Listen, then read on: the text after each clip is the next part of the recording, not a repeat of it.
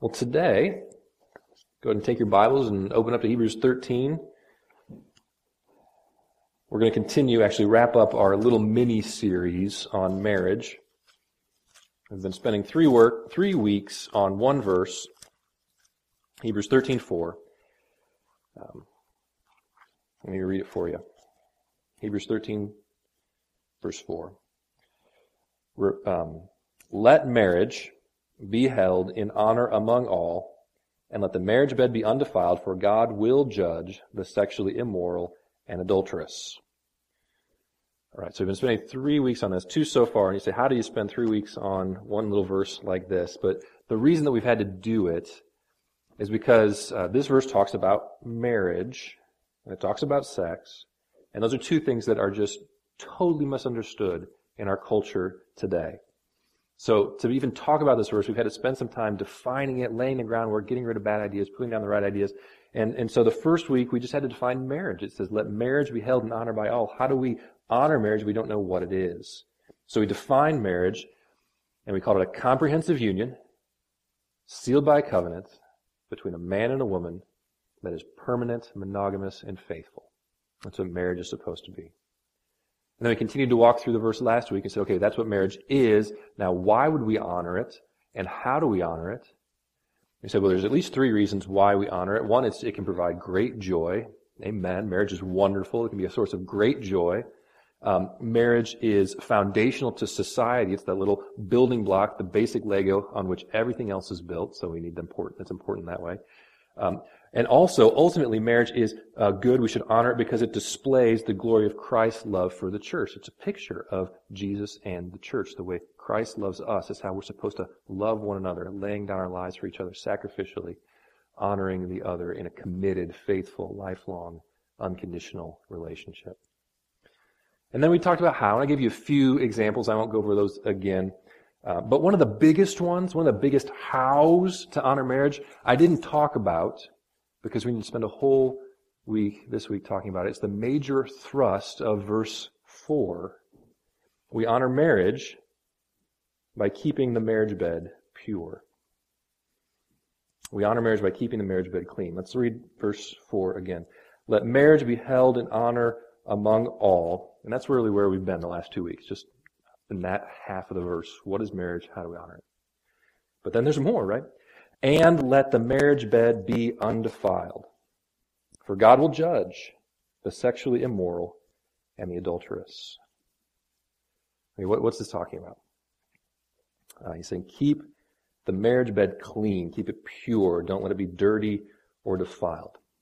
Is this just a simple command to make sure to change your sheets often? No. Okay, it's not talking about that. This is clearly a euphemism for the sexual relationship between a husband and a wife. And the command that we have is to keep that undefiled, to keep it pure, and to keep it clean. Now, the implication of a command like that is that the nature of married sex is such that it could either be clean or it can be impure. There's things that you can do on the one hand that will make the sexual relationship between a husband and a wife good and clean and pure. And on the other hand, there are things that can be done, attitudes that you can have that can make your marriage relationship, your marriage sex relationship unclean, unsatisfying, defiled, and impure. So by giving us a command that says keep the marriage bed clean, the implication is there's things that you can do to make it clean, and there's things that you can do to make it unclean. Now, nobody wants bad sex. Nobody does. Everyone wants to do it right. And the surprising thing, maybe to you, is that God wants us to do it right too. And so He gives us commands. He gives us commands. He wants us to have a good sexual relationship with a spouse. So He says things like, honor marriage by not letting anything spoil married sex. Keep it good. Keep it clean. Keep it pure. Now, like the other parts of this verse, we're going to have to take some time to unpack that. What does that mean when He says keep it clean, keep it good, keep it pure? Because that's very different from what the world says. The world's idea of what's good sex is very different from the Bible's idea. And so we've got to ask some clarifying questions today. I've just got 2 big ones. The first one is, how do we keep the marriage bed clean? And the second one is, what do we do if the marriage bed is dirty? Okay, so how do we keep it clean? And then what do we do if it's dirty? First question, how do we keep the marriage bed clean? And the first thing we do is that we reserve sex for marriage. Okay, so how do we keep the marriage bed clean? We reserve sex for marriage. It talks about a bed here, right? This bed. And it's important to notice that the bed is a marriage bed. The context makes that clear. He's talking about marriage, and every modern translation brings out that this bed that's in view is the marriage bed. Now, why does that matter? Why does it matter that the bed is a marriage bed? Well, it matters because it means that the sex that we're talking about here is married sex. The command in this verse to not let it be undefiled, it's not some generic command to have clean sex, whether it's unmarried or married. No, specifically, the instructions here are for sex in marriage because there is no such thing as pure, clean, undefiled sex that happens outside of marriage. Sex was designed by God to be reserved for marriage, so by definition, anything outside of that is impure. To have pure, undefiled sex, like this verse commands, the first requirement is that it must be within the boundaries of marriage. Okay, now this is hugely countercultural. Hugely countercultural. Many people reject it as too restrictive. Just this week, I saw a headline, an actress promoting a new movie, Jessica Alba, and she said she left evangelical Christianity as a teenager because she found its views on premarital sex too restrictive. Okay, so this is out there. This is a lot of people. A lot of people have this same view, and admittedly, it is restrictive. It is restrictive. We're saying the Bible is saying sex is to be restricted to marriage. You should only have sex with one person, your spouse, and only when you're married to your spouse. So it is restrictive, but in a very wise way. Because things that are powerful need restrictions. Things that are powerful need restrictions. How many people here have been to the Peoria Zoo? Anybody? Show of hands. Crowd participation. Good. Okay. Now, you know, in the Peoria Zoo, one of the things they do is they let peacocks just wander around. Have you encountered the peacocks? They're just free-range peacocks. Just walking around the zoo and you can see them. There's no restrictions on the peacocks. They can go wherever they want. They can wander around. Now, why is that? It's because there's peacocks. What are they going to do? Wave their fan at you? Right? They're not threatening. They're just peacocks. They don't have any power. They don't need restrictions. I was talking about this with my 5-year-old this week, and I said, hey, what do you think would happen if they let the lions wander around like the peacocks? And it took her like a second. She's like, are you crazy? They would eat all the people. No one would go to the zoo. I was like, you're right. That is crazy. Okay, so why do we let the peacocks wander around with no restrictions, but the lions need restrictions? It's because the lions are much more powerful than the peacocks.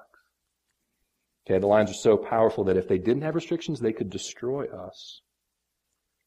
And sex is like that. It is too powerful to be totally liberated.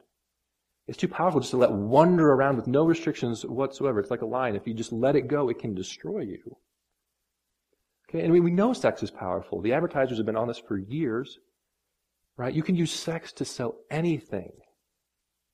You know, there's the standbys, of course, beer and cars and clothing. But we're so used to this, we don't even think anymore. But sex is used to sell things like bottled water, Greek yogurt, website domain registration, right? And a lot of you probably don't even know what website domain registration is. But that's kind of the point, because if they put a woman with large breasts in the commercial, all of a sudden you're interested. I got to find out more about this. What is this? Website domain registration. It's powerful. It can lure you in. Sex is powerful. We know, and so we know it has to have restrictions. It has to have restraints. It can't just wander freely. And God says, here's the big one. The big restriction, the big constraint, the way that you have pure, undefiled sex is keep it in marriage. Keep it in marriage, within the bonds of covenantal, committed, lifelong, faithful love. To switch metaphors a little bit and maybe belabor the point. Sex is like wine. It's also like a fire. And I've talked about this before, but fires are great. Fires are wonderful. I have a fireplace in my house. I use it often, in the winter mostly. But they're great. They can provide a lot of heat, a lot of comfort, beauty. Okay, and that's what sex is like. It's a gift from God. And when it's confined to the fireplace, it can provide a lot of good, a lot of beauty, it's great joy. It can sustain relationships. It can express love. But here's the problem. People see that. They see the goodness of sex in marriage and say, well, if that's good there, then let's get it out. Let's have as much as possible. Let's not restrict it to marriage anymore. Let's have sex in every possible context that we can imagine, because if it's good in marriage, it must be better everywhere else. Well, that's like saying that fire looks so great in your fireplace. Let's go build one in the kitchen. And let's build one in the rec room, and let's put one in the bedroom, and one on the living room floor, because more fire would be better, right? And the thing is, if you did that, you would get some heat, you would get some light, it's still a fire, but you'd burn your house down. Okay, and that's what happens when we take sex outside of the confines of marriage. There's still benefits to it. It's still sex, but you're going to get burned. You take it out of the fireplace, you're going to get burned. So the first thing is, if we want the good, pure, clean, undefiled sex that God desires for us, we must reserve it for marriage. So if you're not married, don't do it. And if you are married, don't do it with anyone who's not your spouse. And don't play games. Don't play games with it. Sex is too powerful to play. Don't play with the line. Go, here, kitty, kitty, hey. You don't play around with these sort of things. So if you're unmarried, you might say, okay, yeah, don't do it, right. I'm not going to do it, but I'm going to get as close as possible to the line before I cross over. Or if you're married, you might say, oh, I'd never cheat on my spouse. This is not cheating. This is so not cheating. I'm just going to be one drink at the hotel bar. We're just friends, coworkers. Nothing's going to happen. It's too powerful. You don't play games. You don't stand there in your living room and say, I would never build a fire in my living room. I might put some kindling on the floor. I might put a little lighter fluid on it. Sure, I might light a match, but I'm not an idiot. I would never light the fire. That is idiotic. That is don't do it. It's too powerful. You don't play around with this stuff. You don't get as close to the line as you can. You get as close to holiness as you can. You get as close to God's plan for you that you can, because that's the way you have the best sex life. That's the way you have what God desires for you. You keep marriage pure by keeping sex in marriage. All right, that's the big one. I think everybody expected that this morning, and it's very, very important. But you can do that, and you can still defile the marriage bed. You can keep sex in marriage and still end up defiling and dirtying your married sex life. So there's some other things that we need to consider. The other things we need to think about is that we have to, in addition to reserving sex for marriage, we need to avoid things that defile married sex. Now, there's a lot that could be put here. These are the main ones that I felt led to share today. So here's the first big one that defiles married sex: lust. Lust defiles married sex. So even if you're keeping sex within marriage, you can still defile married sex through lust. So when Jesus talked about sex, this is why I don't feel too bad preaching about this, because Jesus talked about sex. I'm just being like Jesus. When Jesus talked about sex, he revealed the true standard. And he said, it's not just enough that your spouse is the only one you actually have sex with. He said the true standard is that your spouse is the only one you want to have sex with. That's my paraphrase. Here's what Matthew 5:27 says.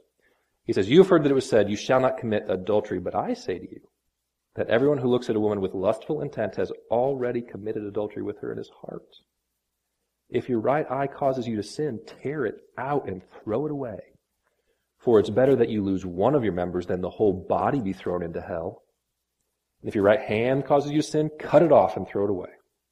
For it's better that you lose one of your members than your whole body go into hell. Okay, so what he's saying here is he's saying, okay, you think you're doing really well because you're not sleeping with someone who's not your spouse. Good job. And actually, yes, good job. That's where you start. Okay, good. Continue with that. He's saying that's good, but it's not the whole picture. He's saying, how are you doing with your thought life? Are you looking with your eyes at women or men who are not your spouse such that you desire them sexually? That's lust. Looking at a man or woman with your eyes such that you desire them sexually, the ones that aren't your spouse. And he says that's just as wrong as adultery, and it's so serious, in fact, that you have to cut out your eye or chop off your hand to stop you from doing it. You should do that because that'll keep you out of hell. All right, so lust, Jesus thinks this is hugely important. And it's incredibly hard for us to avoid in our day and age. I don't know what it was like in the first century when Jesus was saying this stuff, but good grief. Opportunities for lust abound today. There are visually stimulating images all around us. And to make matters worse, this is the sort of sin that you can do in the privacy of your own imagination. Anytime, any place. So lust is an ever-present danger, and it's also a serious danger. Jesus says it's so serious, it's better to lose your eyes than to do it. So if we want the marriage to be pure, we need to avoid lust. We need to gain mastery over ourselves, such that not only is our spouse the only one we actually have sex with, but our spouse is the only one we want to have sex with. Because lust defiles married sex. All right, that's still pretty vague, though. Still general thoughts. So let me get a little more specific and therefore more bothersome. Lust defiles married sex. Pornography defiles married sex. Come on, Pastor. Why do you have to talk about that? Why would you bring pornography into the church? Because it's already here.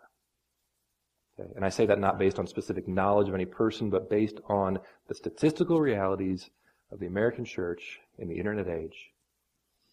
Among all men, so all men in America, between 18 and 30, got that? Between all American men between age 18 and 30, 79% view pornography at least monthly. Most of those multiple times a week.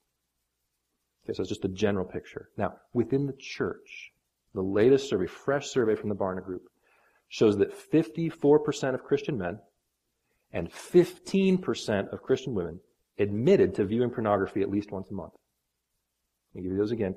54% of Christian men and 15% of Christian women admitted viewing pornography at least once a month. And those are just the ones who admitted it.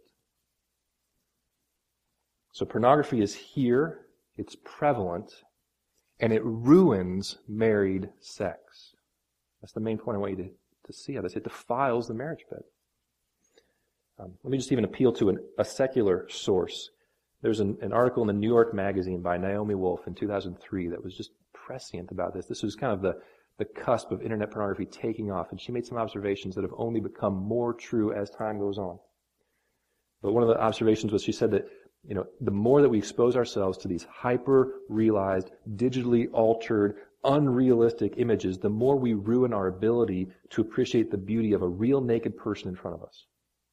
That's what she says. For most of human history, erotic images have been reflections of, or celebrations of, or substitutes for real naked women.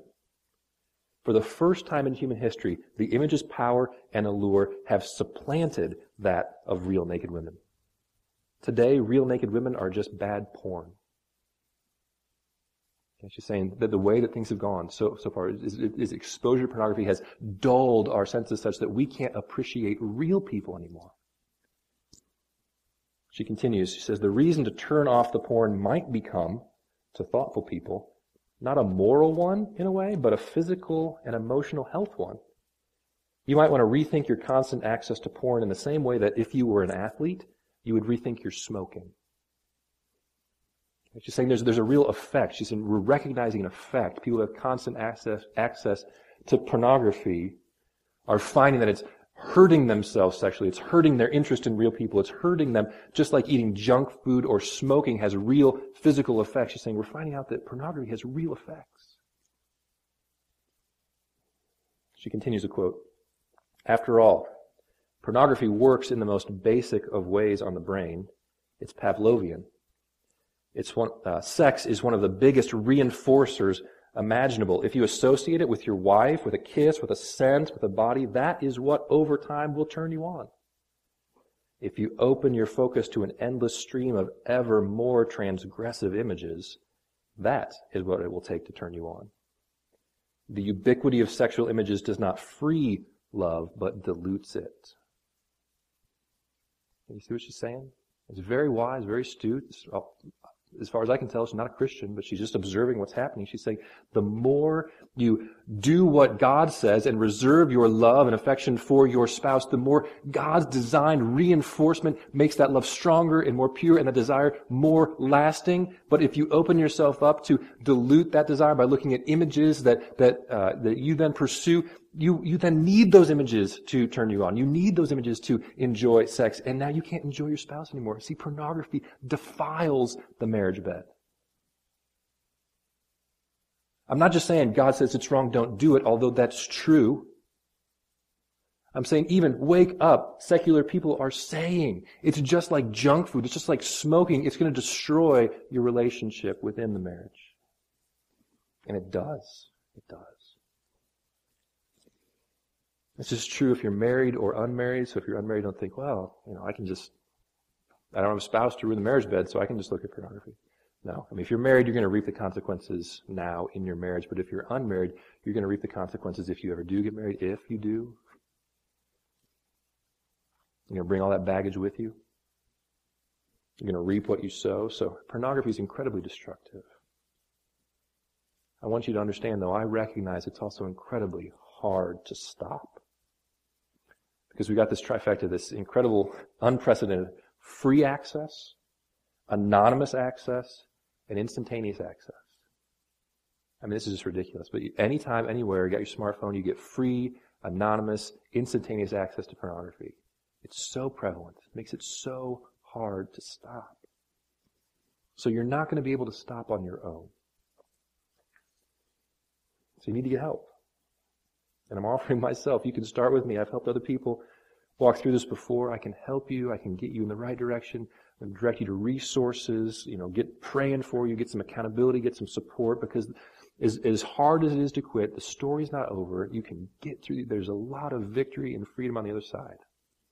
You can break free from this. But we need to break free because pornography defiles the marriage bed. So lust, pornography. Let's continue the meddling because not only is pornography a threat, but I think much of our entertainment defiles the marriage bed. I think much of our entertainment defiles the marriage bed, defiles marriage sex. Years ago, a Supreme Court justice famously defined pornography by saying, "I'll know it when I see it." And I wonder what he would call pornography today that you and I just call entertainment. Here's a snapshot of pop culture. The covers on magazines in the grocery store aisle today are literally worse than the covers of Playboy 20 years ago. Game of Thrones is one of the most talked about shows around. It's the most popular show on HBO ever. It's won a ton of awards. The show is incredibly graphic. It ranks on some scales 10 out of 10 on graphic sexuality, explicit content. By one count, out of 40 episodes in the whole 4-season run of the show, only 7 have not contained explicit sexual acts or nudity. So that's 33 out of 40 if you're counting. 50 Shades of Grey is an erotic novel, to speak nicely, that is now the fastest selling paperback ever, beating Harry Potter. It's going to be a movie coming out on Valentine's Day. You will hear about it if you haven't already. Just turn on the radio, the lyrics of pop songs, hip-hop songs, country songs, pick your genre. They celebrate debauchery in shocking ways that I don't want my kids to hear. And most movies and network television present sex in a way that both titillates and at the same time denigrates the great gift of God that is sex. So, You and I might be sitting here in the smug 44% of Christian men or 85% of Christian women who do not view pornography, but unless you and I totally abstain from popular culture, I think we do. I think we do. It is literally all around us, and we don't even recognize it anymore. That wasn't porn. That was just a nude scene. That wasn't pornography. It was just a topless woman on the cover of a magazine. It's a fitness magazine. Come on, that's not pornography. The reality is our culture has become so pornified that we don't even recognize it anymore.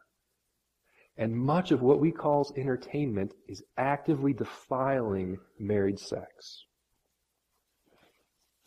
We may say, I don't look at porn, but our undiscerning consumption of pornified pop culture is ruining our married sexual relationships. It's drawing us away from God's design for sex, for one man and one woman giving themselves totally and exclusively to one another. See, what we're doing is we're filling our minds with garbage, and then when we come together in the bedroom, we're bringing all that garbage with us so that all those images, all those expectations, all those attitudes, all those other people are there in bed with you, and they're choking your ability to have pure, good, clean sex with your spouse like God intends. Okay, so what am I proposing? Do I want a new set of rules? Go back to the days when it was wrong for Christians to go to the movie theater, watch 10 Commandments? Can we go, just don't go to the movies. Let's just make a whole bunch of rules, right? Let's do that. So no HBO, no movies. What else do you want to throw out there? I don't think we need new rules. God's given us good enough rules. I don't want to add to His. His are fine. Right? So what's God's rules? Keep the marriage bed pure and don't lust. I think those can pretty much cover it if we would just live them out. They're good commands. They're good commands. I want you to see them as good commands. I want you to see that God is good. He is loving. He's not trying to keep you from fun. He's trying to keep your marriage bed pure and good and clean. So when He says keep the marriage bed pure, when He says it's better to gouge out your eye than to lust, I want to believe that. I want to believe that God has my best interests at heart. So that means, I think for me and probably for you too, some serious gouging of my entertainment options, the things that I consume. Because God is loving and God is good. Now, to help us in that, if you look in your bulletin, there's an insert today. There's some things called discernment questions. This is a tool I encourage you to use. John Piper was asked, he's a pastor in Minnesota, he was asked, should Christians watch Game of Thrones? And out of that question, he gave 12 reasons, I put 7 on this sheet, why he thought we shouldn't, and also 12, they're just really good diagnostic questions to evaluate anything as we live in this pornified, hypersexualized culture. How do we discern what to take in, what not to take in? I'm not going to go over these now. I encourage you to use these. This is a tool. Something you can use, maybe do a little gouging of the entertainment that we consume. There's still a question to ask, though. Those are 3 ways that we can, 3 ways that we need to keep the marriage bed pure, things that defile that. But now here's the other question, though. What do we do if our marriage bed is dirty? So how do we keep it clean? But we're not. So what do we do if it's dirty? It's really important to keep the bed clean, right? That's a big part. But it's also important to say, what do we do when we mess up? So if you've had an affair, if you've had premarital sex, if you've watched porn, if you've lusted after a coworker, if you've done something, anything that defiles the marriage bed, how do you get pure?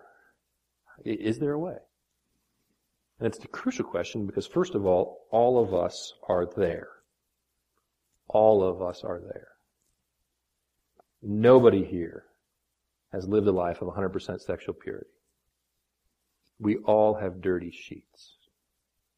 All of us. That's where we start. So we got to ask this question. How do we get pure? How do we deal with this? How do we get clean? Because we're all dirty. We're all dirty. I think sometimes when pastors say that, you don't believe that includes me. We're all dirty. Okay.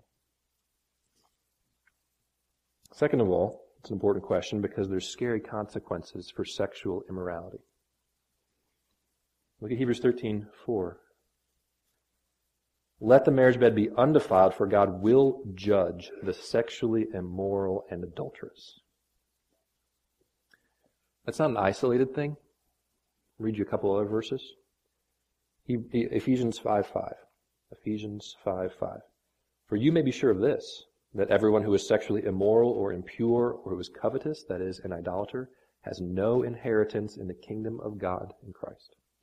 So, everyone who is sexually immoral has no inheritance in the kingdom of Christ. Revelation 21:8.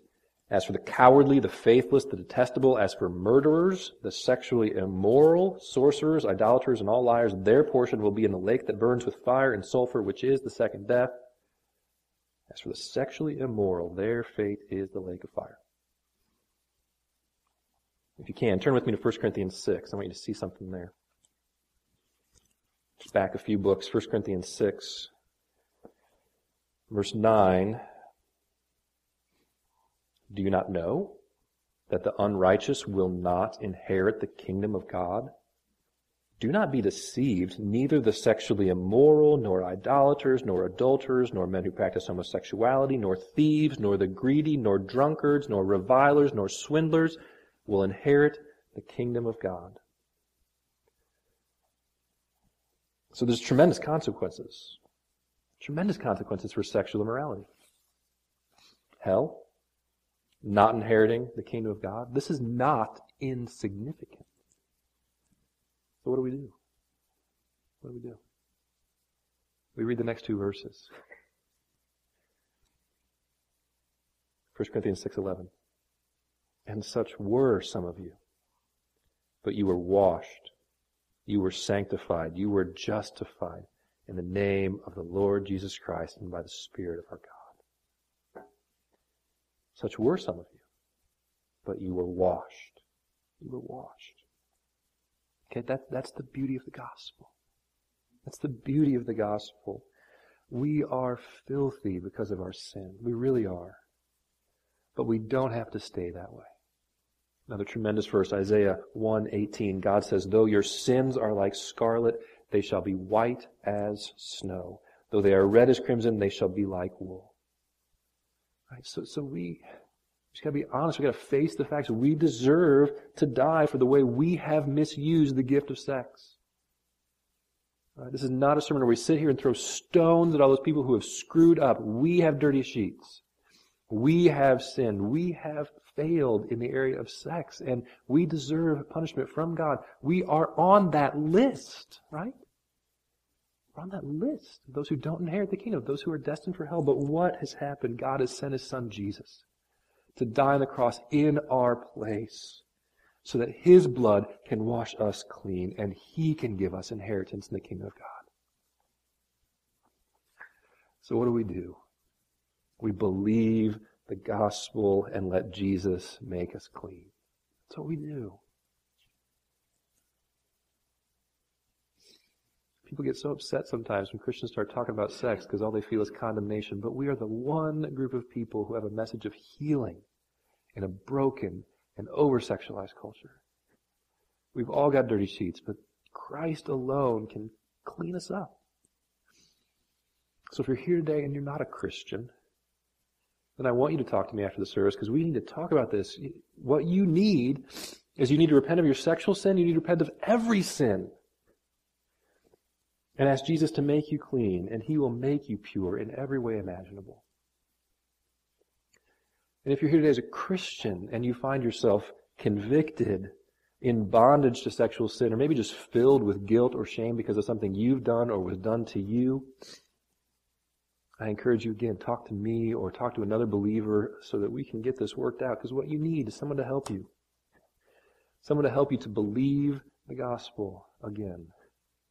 To hold it deeply in your heart and to know that Jesus has forgiven you.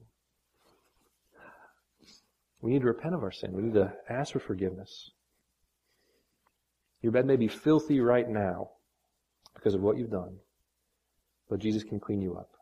One final verse, Revelation 21:14. Blessed are those who wash their robes, so that they may have the right to the tree of life, and that they may enter the city by the gates. as many verses as there are condemning the sexually immoral, there's that many, if not more, verses offering hope to those who will simply believe the gospel, wash their robes in the blood of Jesus, and be made clean. Let's pray.